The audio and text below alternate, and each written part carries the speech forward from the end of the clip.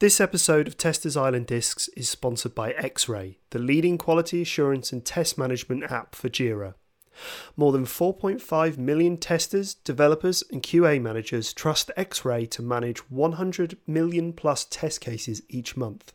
It is a mission-critical tool at over 5,000 companies in 65 countries, including 137 of the Global 500.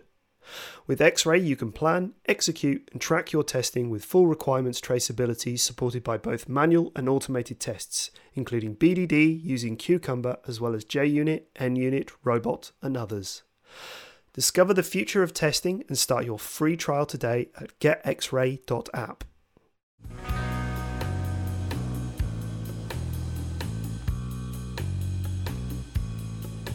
Welcome to Testers Island Discs, your most musical guide to software testing.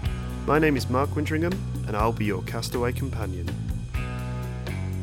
Hello, and welcome back to Testers Island Discs.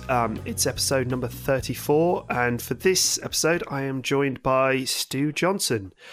Stu Johnson is a test manager / head of test at Workforce Software, although He's told me that he firmly just identifies himself as a tester. It doesn't matter really what the role is. Testing's in his blood.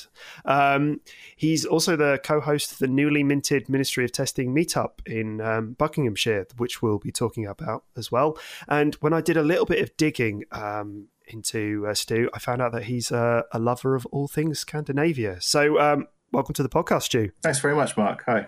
Hi, well, it's good to have you on.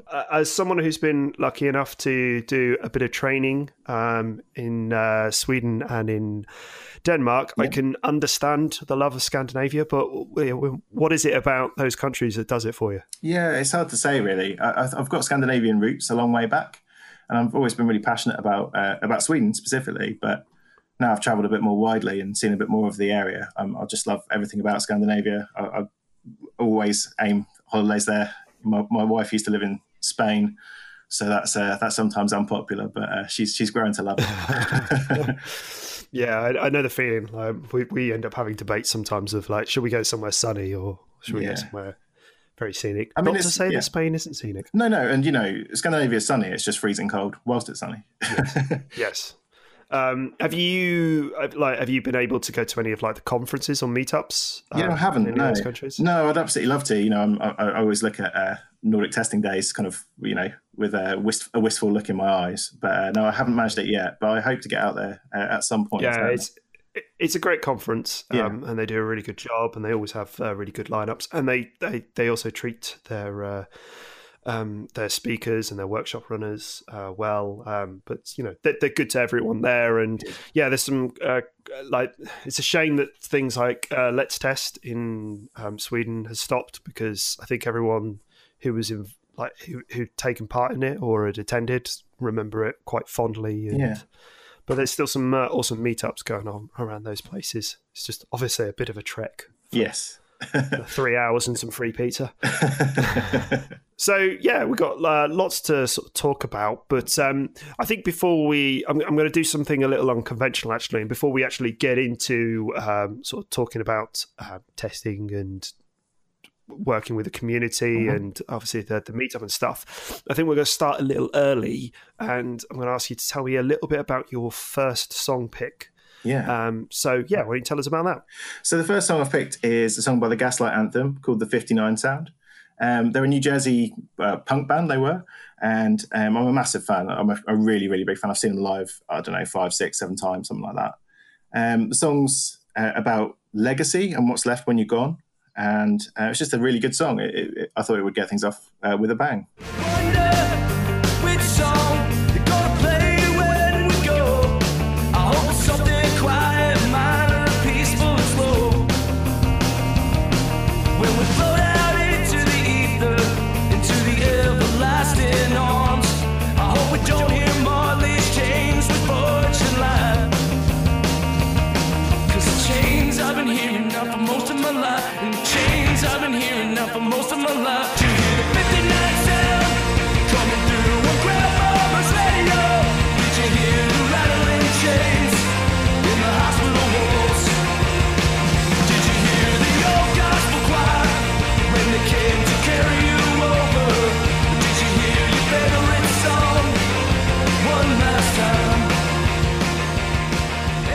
That was the 59 sound by the Gaslight Anthem.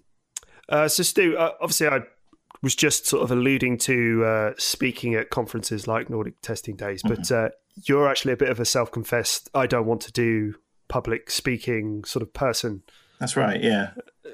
Yeah, you're still sort of sticking to those guns? Yeah, I think so. So, I mean, obviously I'm talking to you today, and this is a form of public speaking, and it's definitely outside of my comfort zone a little bit. But I'm really quite passionate about expanding the possibilities for people to contribute to our community. So a lot of it's around speaking, around meetups and conferences and that kind of thing. But I think there's a huge amount of people out here who aren't necessarily the best public speakers, or maybe are good public speakers but don't really enjoy doing it. But they still have something to contribute. And just because someone finds it hard to speak up doesn't mean they don't have something to say that was going to add some value to the conversation. Yeah, I think you're right. Like, there's sort of two factors of the availability of these slots, and we see a lot of things discussed around things like pay to speak and having access to speaking roles. But then, not everyone necessarily feels comfortable in that sort of situation for various reasons. Which is one of the reasons why I love working in Ministry of Testing, because the focus is on developing different channels to encourage people to share about testing. Obviously, this podcast being one of them. So what about yourself? Like, what are the things that you like to work in? What sort of spaces do you like to work in to sort of contribute towards testing industry? I mean, I find it easy to work one-to-one or in smaller groups, more so than in kind of big spaces, big audiences. I did do a 99-second talk at a test bash previously, and I'm very proud of it, but it was pretty hard and not much fun for me to do, to be honest. Although I'm very pleased to have done it. So for me, it's much more about having those one-to-one conversations. It's about building connections between people. I often have that conversation where we describe testers as like the glue of a team, the people that really hold the team together and can link up, A and B. And that's true of our community as well. If you get to know the people in our community, you can introduce people to each other. You can bring people into the conversation when you see something of interest. I think there's a role there, which is very equivalent to the role of a really strong tester in a team that we can play in our community. And that's something that I'm really passionate about as well, is bringing our testing skills to other fields. I'm a test manager now. I'm managing a group of testers. But I still feel like I'm using the same skills I used as a tester. It's still about communication. It's about being honest. It's about expressing when you don't know as much as what you do know. So that's those kinds of things, getting people together and talking to each other. One of the things that I'm doing currently is working on a meetup and building a meetup that I don't plan to speak at. So yeah, well, that's it. You get all the benefits and none of the work, don't you? Well, I say absolutely, none of the work. That's probably being very cruel to anyone. I think some of that promotion some of that promotion work is definitely there. But no, it's about making a platform. It's about giving people that opportunity. Yeah, and that has it has its own rewards as well, doesn't it? Yeah, that idea of sort of promoting other voices and seeing them come on. I think it's one of the reasons why 99-second talks are very popular. And like recently, I had to sort of reorganize a lot of the 99-second talks and re-tag them all up. And it's surprising how many people have gone off into different directions. Like their first thing that's been recorded is that 99-second talk, and then some of them are keynote speakers, but then some of them are meetup organizers, running workshops, writing books, engaging in training for private companies and stuff. Like I say, those channels are sort of that. There's so many different ways in which of doing it, but it's that sort of absolutely connecting with people first. And I think so. I think you mentioned writing books and stuff like that as well. I think that's it. There's a great TED talk which you may have seen by Susan Cain, The Power of Introverts. If you haven't seen it, check it out. It really changed my view on a lot of things. And she talks in that about her experience of when she was a little girl going to camp. She used to love reading books, and her vision of like a perfect night was sitting around with other girls all sat around reading books. And then she got there and she was kind of ridiculed for wanting to read a book. And it's that thing that people are different. Everyone's got their own way of doing things. And now she writes books and she shares the kind of power of introversion and the things that introverts can do. Artists. She's the lady who's written Quiet. That's right. Quiet's her book. Yeah, she's written a few books now. There's one about called Quiet Power, which is about introverted children. She's really, that TED Talk, as I say, it really opened my eyes and sort of changed my view on a few things. So I'd really recommend people check that out. Yeah, I was basically like, as soon as that came out, my wife was like, watch this, because I am a self-confessed extrovert. So being made aware about introversy as well and understanding that a little bit more was very useful. And also it meant that I stopped talking at my wife so much, which I think she appreciated. that can help, certainly. But I think that's it, like talking about those sort of aspects and being aware of what is your comfort zone and what it's not, and what environment makes you feel creative in terms of how you can feed back. I think that's massively important. That self-awareness, not being afraid to not be an extrovert, not being ashamed of not being an extrovert, and having and finding the space that's your space.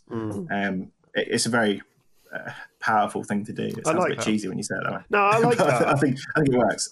I like that idea of finding your own space and being comfortable in it. And pushing the boundaries of it, getting outside your comfort zone, doing stuff. Like I'm doing this today. Like I say, it is outside my comfort zone, and I know I've recently been spoke at a local college, which we maybe should talk about in a minute. Yeah, we should. Well, I'll tell you what, before we talk about that, let's drop in another song. So why don't you tell us about song pick number 2? Because I really want to pick your brains about that local college thing. Yeah, fantastic.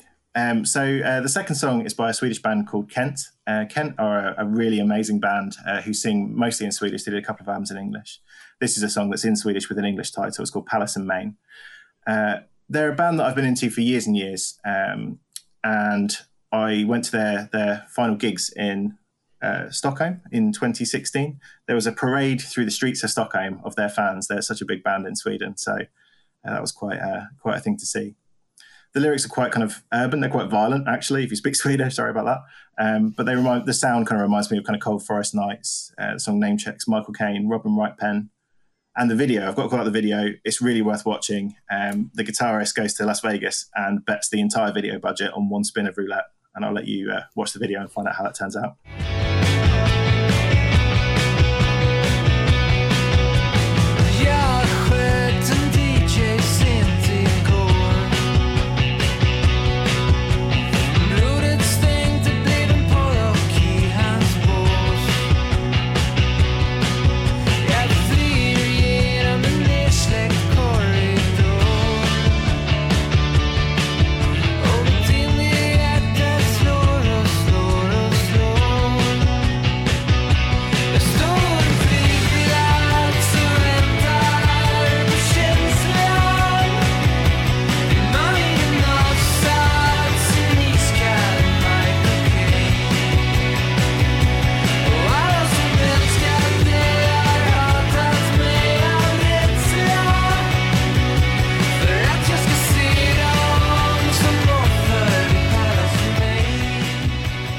Was Palace in Main by Kent.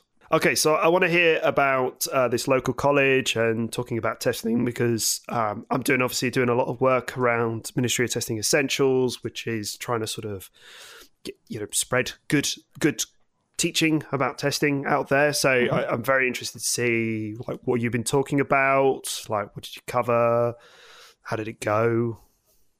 Yeah, will you do it again?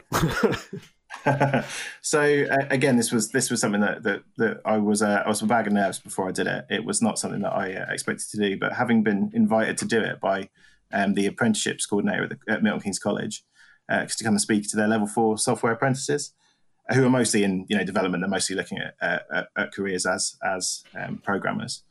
I thought long and hard about what to talk about and whether to put a slant on what I was talking about or just to do a general introduction to testing and agile testing principles. And I thought that was probably the way to go. I had no idea how familiar they'd be with testing in general. My impression was they were a bit more of the waterfall side of things and had a sense that testing was that thing that happened at the end by the people who didn't really know what they were doing, which is probably unfair, and I hope they don't mind me saying that. It was fantastic, actually. The engagement levels were really high. People were really interested in what we were talking about. What did I cover? I covered some general stuff about testing through the SDLC, and that's the kind of frame that I use for these kinds of talks. And I give it to new people who come to our company as well, so they can get a sense for what testing is. You present that usual kind of waterfall timeline that is the design phase, the coding phase, and then the testing phase. But then you add lots of checkpoints throughout the process for things like code reviews is an easy one for a quality check.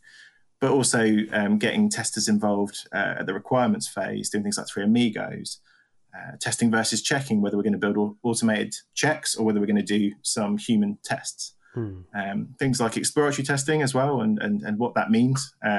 It's not just going in and having a poke around. There is a bit more to it than that. And James Buck spoke at the first conference I ever went to, and he's made a huge impression on me. So a lot of this comes from that angle, if you see what I mean. So was this all just like one talk, or did you do a series of them? No, this was just one talk, and I'm really keen to go back. You asked me if I'd go back, I definitely would. But for now, it was just a one-off 1 hour session.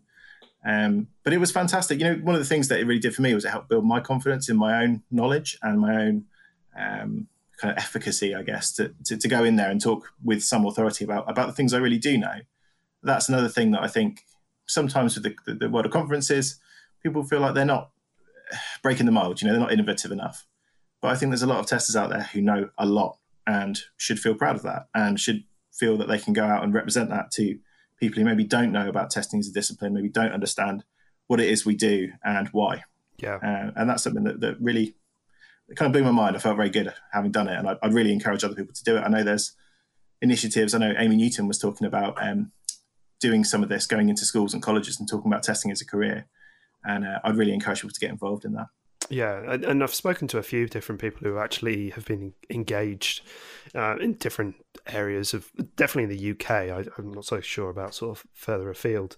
There seems to be more of an interest these days and more of a demand in terms of people from our field actually talking about what it is that we do, rather than, dare I say, like before, especially in the academic space, there's been very much a sort of attitude that, like a lot of computer science places are, well, we know what testing is, so why would we go out and seek more information from other people? Because it is just absolutely, like you say, it's that sort of classical style of approaching it. Yeah, I think there's a real attitude of, it's monkeys on typewriters. Yeah. and I think that really does a disservice to the great work that lots of people like yourself and your podcast guests have been doing. Mm-hmm. I think talking about the soft skill side of testing is one of the things that I really honed in on there, and I thought it was really, it opened a few eyes. People didn't really think about it as a communication piece, and they didn't think about how asking questions is a form of testing, and it's part of the work we do, and it's one of the most important tools that we have. So yeah, I mean, I'm very non-technical myself. Like I can't write a line of code, and for me, that's been a real, almost a differentiator.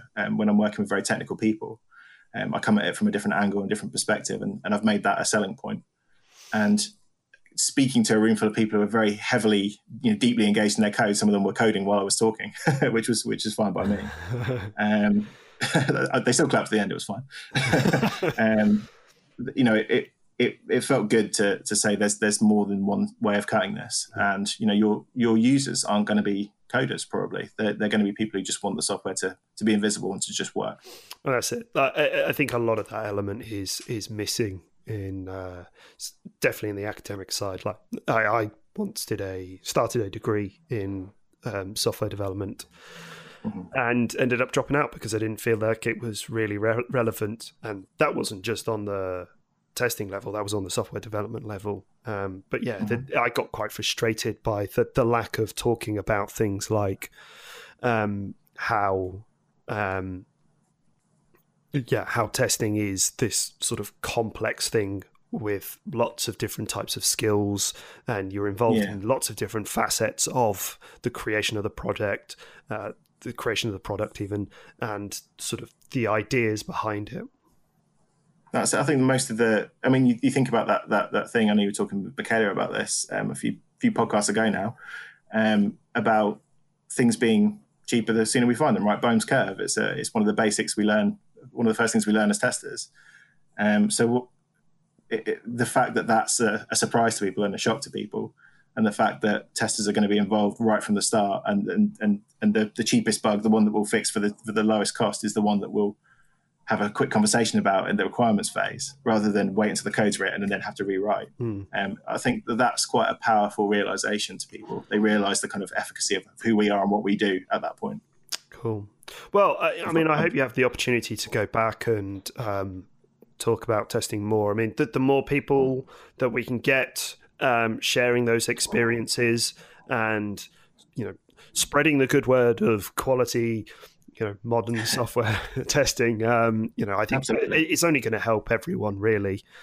And also, I agree with you as well, as what you said, is that the more that people, like testers, professional testers, do this sort of thing, everyone sort of sees the idea of public speaking or sharing their information as some sort of way of climbing up maybe the professional or social ladder, maybe, but actually there's real value in just collecting your thoughts, and by presenting your thoughts, presenting your information, you're forced to sort of collect it all together, so it becomes easier for you to understand it and easier for you to interpret it. And that first time you build that, you build that kind of picture of what testing means for you, and what it is, and what it's about, and what it does, and what's important, and what it isn't as well. And I think that, like you say, that's incredibly powerful. Whether you use that for your own status, as you mentioned, or whether you use that to just be a better tester, just have a better statement to make about what you believe in testing. We all work in organizations typically, and when we meet people, new people to organization, we have to say to them, this is what I'm about, this is what I do, this is who I am. I don't know how we would do that if we didn't take the time to reflect. And, I think about blogging in the same way. A lot of what you've said there is true of blogging as well. Actually taking the time to sit down, write down your thoughts, and really think it through, and put it into words is very, very powerful. Yep, I wholeheartedly agree. But we unfortunately have to move on. Yes. So let's move on to your third song pick. Why don't you tell us a little bit about that? Yeah, so this is another Scandinavian band, I'm afraid, of Monsters and Men. They're an Icelandic band. And I for ages. I knew I wanted this band, but I wasn't sure which song to pick. So eventually I went for something that was a bit more upbeat and a bit more recent, because I thought that, maybe people haven't heard them and they might get into them with this song. The other picks I might have had were songs Dirty Paws and King and Lionheart. So if you like this, do check those out. I've been a big fan of this band since before their first album, and I sing those songs I just mentioned to my kids as kind of bedtime songs, which is so they asked me for Dirty Paws, and yeah, it's nice. I've seen them live a few times. They were really good live, and last time I saw them was in autumn in London. And the lyrics of this song are about feeling feral and being wild and fearing the unknown inside of ourselves. So it strikes a chord with me. I think it's a great song.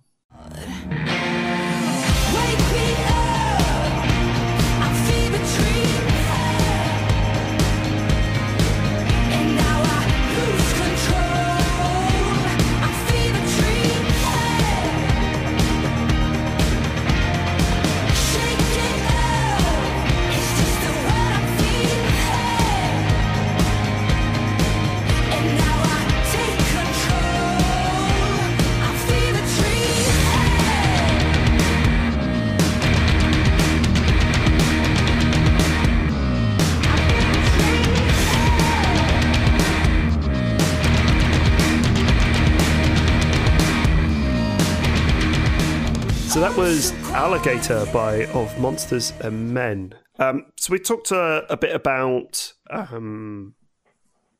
engaging with the community sort of outside of the day-to-day work. But in terms of stuff that you do internally, what have you been working on to sort of promote testing culture? So one of the things I'm really proud of is our testing community of practice, which has been going now for probably a year and a half, 18 months sort of time.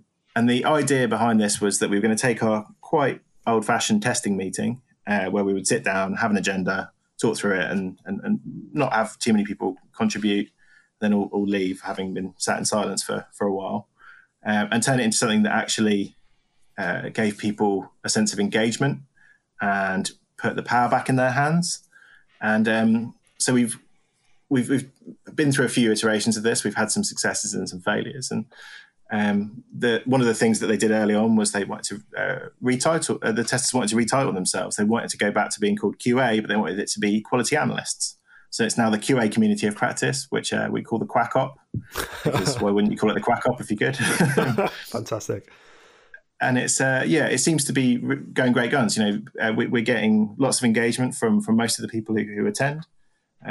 We've really made some changes. We've brought in things like some tester-led workshops where people who are experts in things like exploratory testing or Gherkin or our kind of early testing like Docker and that kind of stuff, containerized testing, will come and do a workshop for the other testers and help them grow their knowledge and give them that touch point to contact if they need to learn more about something. So it's been very successful so far, in my opinion. Cool. So you said both successes and failures. Yeah, sure. I'd be interested to know what were the sort of failures you had and what did you learn from those? Yeah, absolutely. So I think it can be challenging to make that transition from something which is very hierarchical and top down, where the test manager would sit at the front and have an agenda and talk the team through it, to something which is much more team led. And there has to be that transition where you're going from one to the other. You can't simply just pull the rug out from under people and say, hey, by the way, you're in charge now. I'm not going to do anything. So there's that constant, there's that transference of power, basically, if you like, where the previous leader goes to being a servant leader and the team take on the responsibility themselves. So in terms of failures there, I'd say the biggest failures have been my inability to shut up. That's pretty tough. And also, it can be hard to let the team make decisions that I think are going to fail. It can be pretty challenging to let the team have their own successes and failures. Obviously, the team will learn from having a failure. And they've been really good at that, and they've steered away from that more often than not. But I would say that the biggest failings have been probably on my part, and have been about not stepping out of the way enough. That can be challenging. What do you do to sort of counter those? Because you're obviously aware of those things occurring, and obviously they take time to maybe overcome them or change your behaviors. But do you use any techniques, or is there anything you do to sort of try and overcome them, basically? Yeah. So I think part of that is that self-reflection, is taking the time out after each of those sessions to think about what went well and what you would have preferred to have gone differently. So putting in some space in your diary, basically, after those meetings to actually reflect, and maybe getting some of the more senior members of the team together to say, be honest with me, level with me here. Like, what could I have done better there? What would you have preferred to have seen? And some of the stuff we've done sort of systematically, if you like, is we've taken the sole responsibility for facilitating those sessions away from me and given it to the team. So that's obviously in keeping with the community of practice, but you kind of have to reach the point where you can do that. And now we have Al Goodall, who's our lead tester. He's mostly facilitating these, but so are some of our senior testers. We've got some great senior testers as well. We're circulating things like note taking. We like to take notes. That was something that the community decided it wanted. The community has built its own charter, which basically defines the way we're going to behave with each other, which I think is really important. And that talks about everyone having a voice.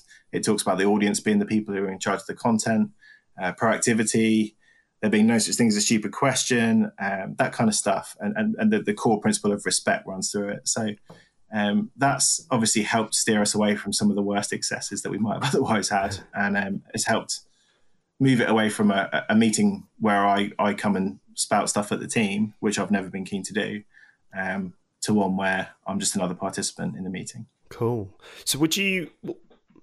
So what sort of advice would you give for others who are trying to start off their own community of practices at work? Yeah, absolutely. I'd say do it. I'd say that there's very little to lose by doing it.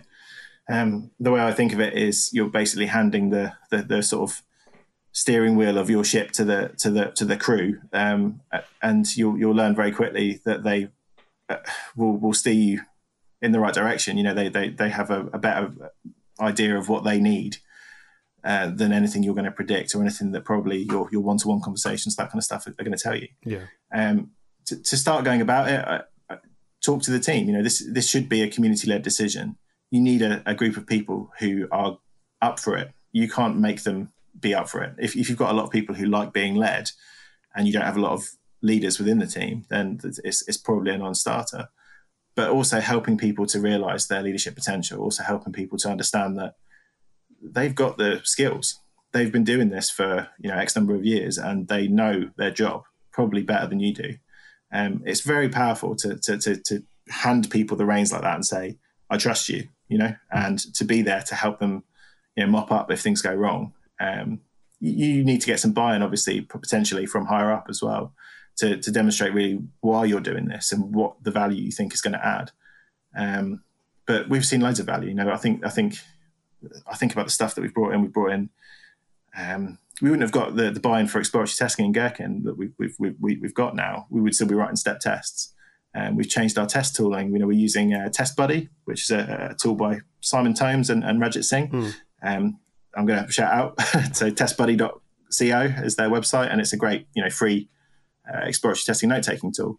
We use that all the time. It's a core part of our testing, and it's really helped move us forward. Stuff like that, it came from the team. We needed the team to drive that. I couldn't drive that for them. Yeah. Oh, well, I'm sure the Test Buddy folks will love to hear that it's an integral part to your team and that's in demand. But that's provided a lot of value. It's awesome that that you're trusting your team to set that direction. Which I think, like I said, that whole sort of power shift, it's difficult sometimes to sort of let go of the reins. Like we have a similar situation with Essentials in that we've moved from myself and Dan creating the direction and the learning outcomes for what we've done, and we're now shifting that to the community. So as you say, it's a similar sort of situation, which is the community is deciding what they need to learn or what they feel their industry should learn, which sort of takes away, it's fighting against those sort of biases and assumptions that singular people can make. But then, how do you get people to buy into that? How do you get them to regularly engage and give feedback and stuff like that? And we're experimenting with different techniques as well. And if we can get it right, the things that are identified are so much more valuable because it is it's coming from that source of truth, isn't it? Well, the way I look at it is, if you gave, to use that analogy again of your ship, if you gave someone the steering wheel of your ship and they started sailing it in completely the opposite direction, wouldn't you want to know that? Wouldn't you want to know about that? Wouldn't you want to have the chance to understand why they feel that way, or what it is about what you've been doing that was different to them? I think that there is some risk there, but the value and the opportunity that it creates is immeasurable. It's so valuable. Yeah.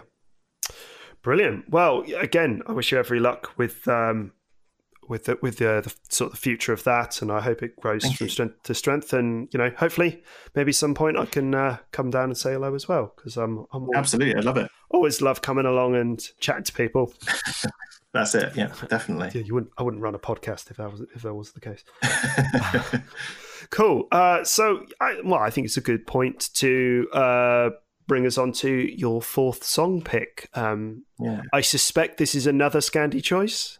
You'd be right, actually. It's another Icelandic artist, a guy called Ásgeir Trausti, and the song is called Nuhan Blais, and I've probably completely mispronounced that, so apologies to anyone who speaks Icelandic. This is a song in Icelandic. He's an amazing singer that we discovered when we were driving through Iceland. He soundtracked a few of our trips to Iceland, a few of his albums now. And he has the best-selling album in Iceland in history, his debut album, which, again, I'm going to mispronounce, was Dyrthi Doitha, I think. The English version is called In the Silence. It's owned by 1 in 10 people in Iceland. And if you scaled the sales up to the UK population, if you took the Icelandic population and multiplied his sales by that, this would have outsold Queen's greatest hits in 35 years in England. Wow. So that's something. That is something. The song is very primordial and epic, and it's about nature and the sun's power but it reminds me of those landscapes of Iceland, like fire and ice, lava, water. And I will say there's a great live version on YouTube. If you search live on Studio A, check it out. Really, really good.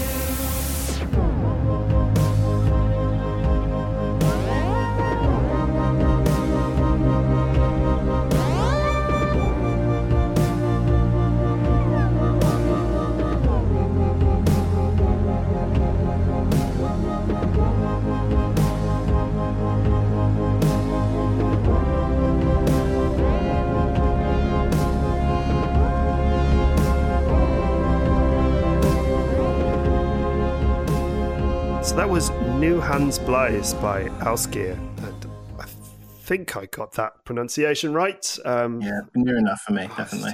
Every guest always giving me something challenging to say, or whether it's a name of an artist or a name of a guest, it's very tricky.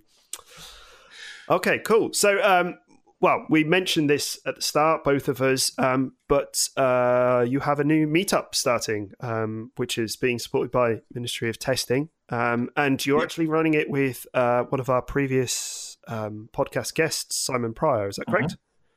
That's right. Yeah, friend of the podcast, Simon Pryor. That's right. Friend of the podcast. I've always wanted to say that, you know. We're very excited about it. It's so Simon. I expect will have mentioned. I don't remember. I did listen to his episode that he previewed. No, I did listen. Oh, I thought you said you did. It was a while ago now.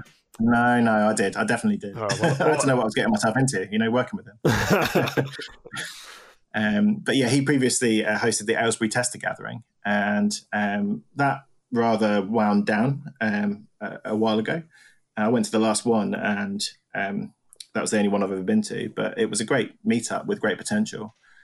So we discussed putting something together in Milton Keynes, because there's a big tech community in the area, but there's no real testing platform, forum, I don't know what you want to call it, for people to come and talk about testing or hear about testing.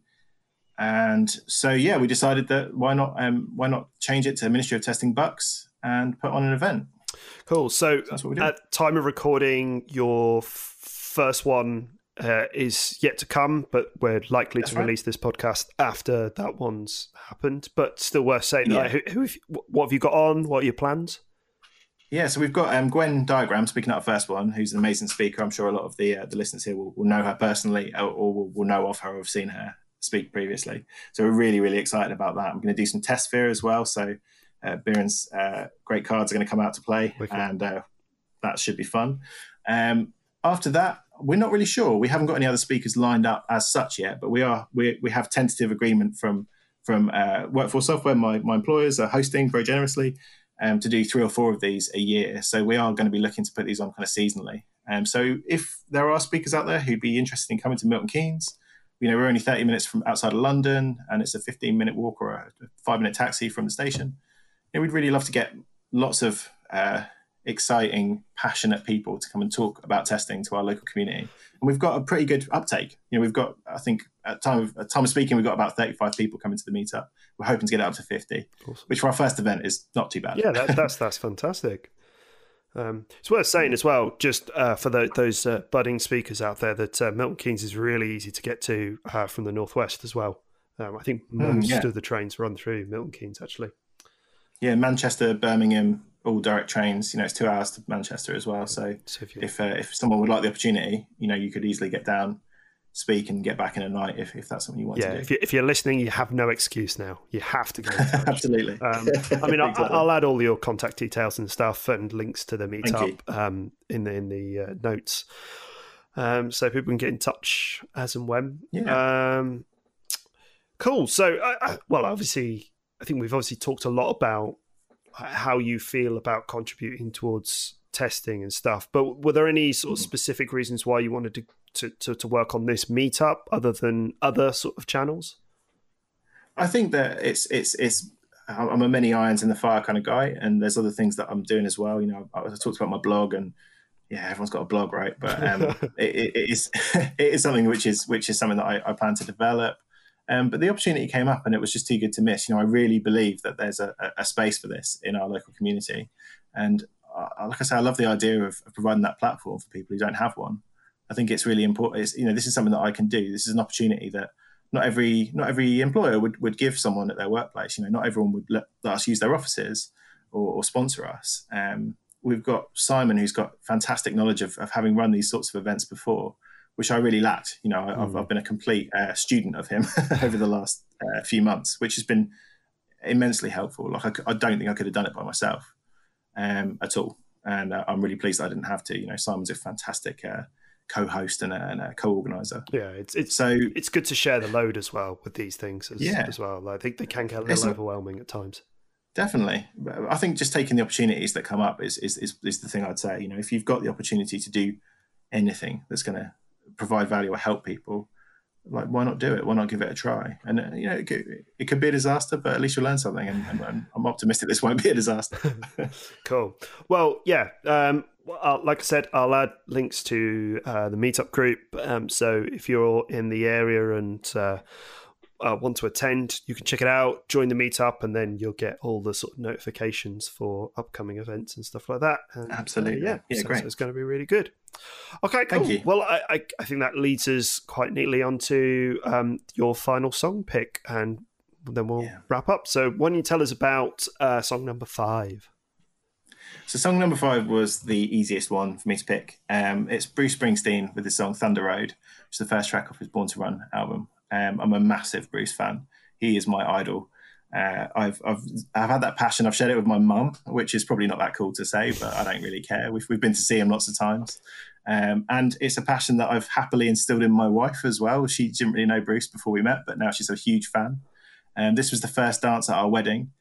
Her name is Mary, and the song starts with the line, "The screen door slams, Mary's dress waves." So it was kind of perfect for a first dance at a wedding. Fantastic. And we just had our first child together, and our daughter Annika, and we've been singing this song to her and other Bruce songs to get her to bed or to get her to burp is the typical one. So so it has to be Bruce Springsteen, Thunder Road, please.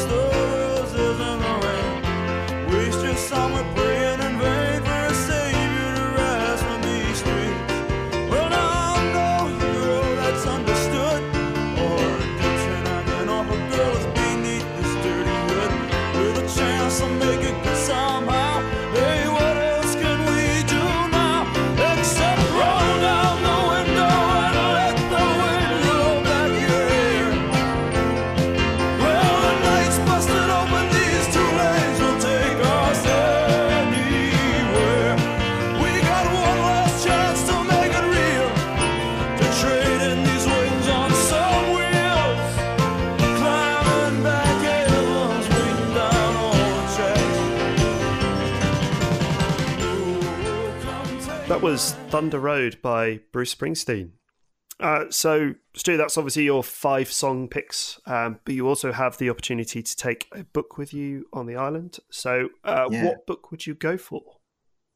So, I'm a literature graduate. So, one of the people I studied in my degree was Virginia Woolf, and my favourite book by her is a book called The Waves.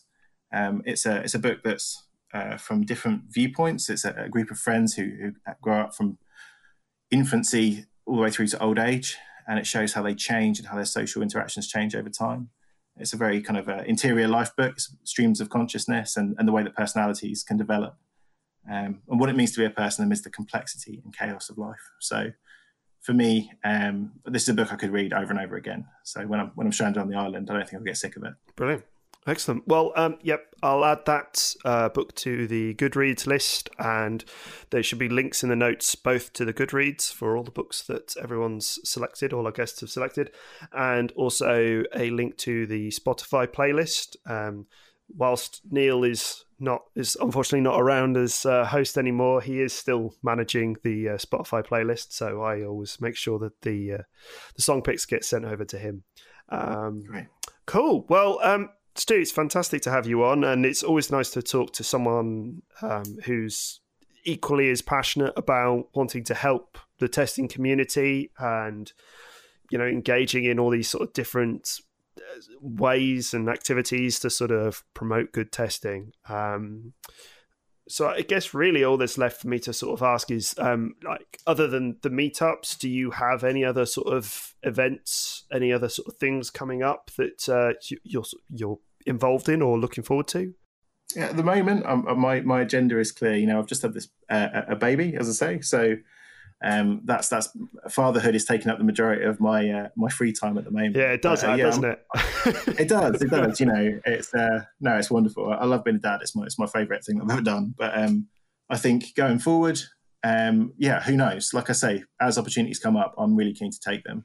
And if anyone has heard something that I've said or wants to talk to me about anything that I've spoken about, get in touch. I'm keen to make those connections and have those conversations. Brilliant. And again, I'll add Twitter links, your blog, and all those sort of things to the notes as well. Well, thanks, Mark. Brilliant. Again, thank you for coming on as our guest. If you want to get in touch with the podcast, or if you want to come on as a guest, we have links to our Twitter account that I'm very poor at managing, and also you can fill in our Google Drive form to submit your song picks, and we'll be in touch. So all that's left for me to say is goodbye, and goodbye from Stu. Bye. Thanks. Testers Island Discs is brought to you by Ministry of Testing. Written and produced by Mark Wintringham. Created by Neil Studd. Theme music by Green Day. Follow us on Twitter at Testers Island. And thanks again for our sponsor for this podcast, X-Ray. Discover the future of testing and start your free trial today at getxray.app.